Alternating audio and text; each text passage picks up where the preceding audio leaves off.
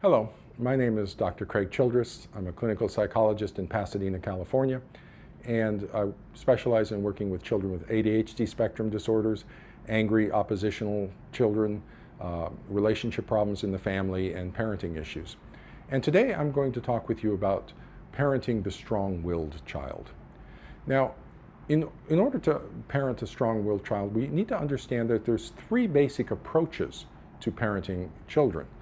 Typically, we've been only using the authority system, which essentially involves dominant submission networks that I can induce submissive behavior in a child through the application of punishments.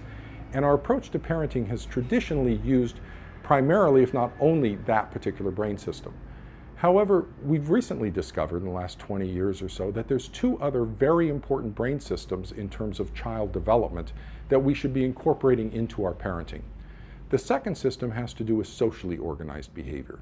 This involves the child's ability to read social cues, interpret what those social cues mean, emit social cues to other people in the group, and come up with a socially organized plan for how to fit their activity into the social context. The authority system uses discipline strategies of punishment to achieve obedience in children. The social organized behavior system uses guidance strategies to achieve cooperation. And really, that's what we want from our children. We don't want mere obedience. We want their cooperation, their participation in the goals of what we're trying to accomplish for their development. The third system has to do with psychological connection. This is an incredibly important system because it unlocks the other two. It has to do with feeling the motivations and the intentions of other people. And it allows us to go into a movie theater and feel what the actors feel in the movies. Now, in working with a strong-willed child, the difficulties that are faced typically have to do with problems in several different component brain systems. The first brain system I really want to look at and evaluate is the sensory motor processing system. That frequently, when a child has problems with sensory motor processing, what happens is they don't like change because it's hard for them to organize information, so they like things to be the same, and they have difficulty with transitions, and they have difficulty adjusting to change.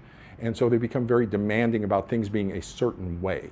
And so the idea that the child is strong-willed is one of those flags I have in my head to really begin to take a look at sensory motor processing. Occupational therapists are the ones who evaluate this, and so I'd want to get a good occupational therapy evaluation. The second issue around strong-willed children is the functional integration of the emotion system into the communication system. That the difficulty the child is having, what's locking them up, is that they're not able to process their emotions into communication and into the relationship. And so their emotion system just sort of locks up and freezes up. And what we need to do is unlock that by bringing their emotions into communication. Now, here's a critical issue, though. Children will not talk to us if we don't listen. So the first step to unlocking that emotion into communication is to begin to listen to children. Okay? That involves dialogue. That involves that socially organized behavior system of social dialogue rather than the authority system of just do what I tell you to do. Can I induce submissive behavior through punishment? Of course I can. It's not going to be particularly helpful for the child. In fact, it's going to wind up with the strong-willed children getting big battles going forward. The secondary systems that are involved have to do with relationship and communication systems involved with these kids. And one of the approaches that can be very helpful for the strong-willed child, Gandhi had mentioned that the antidote is the opposite. So when you get strong-willed children, you want to become more relaxed and pleasant and help them kind of ease through it. If you meet strong-willed with strong-willed, that's a battle, okay? So you want to become more flexible, more dialogue, more communication with them. Some people will say, oh, I don't want to negotiate with children. I actually take a different approach. I do negotiate with children. That doesn't mean I give them what they want. That doesn't mean that I'm not the authority and that I don't communicate that I'm authority. But I think it's respectful human-to-human dialogue to communicate with one another, listen to other people, listen to their needs.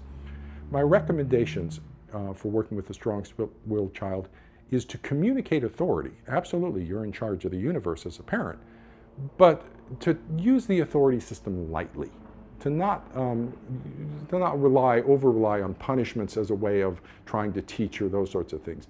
a calm and confident communication of authority, and to rely instead on more dialogue, more guidance strategies, more relationship strategies, to adopt and maintain a positive emotional tone through dialogue and through communication. Angry breaks connection, positive emotional tone builds connection between people.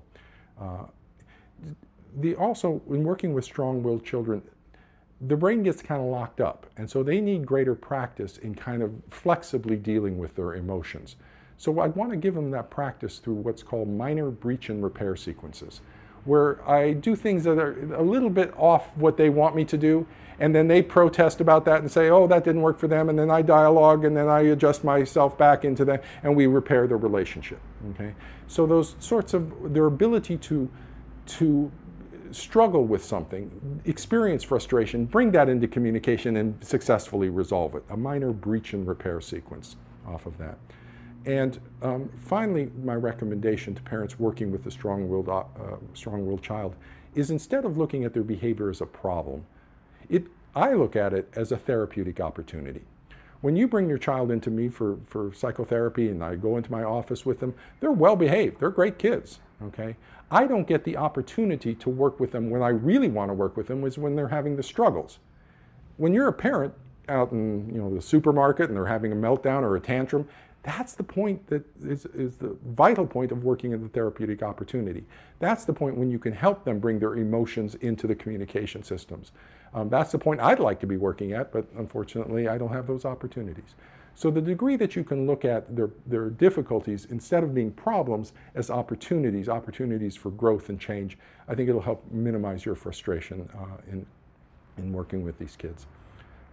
If you want more information about working with children, you can visit my website. And thank you very much.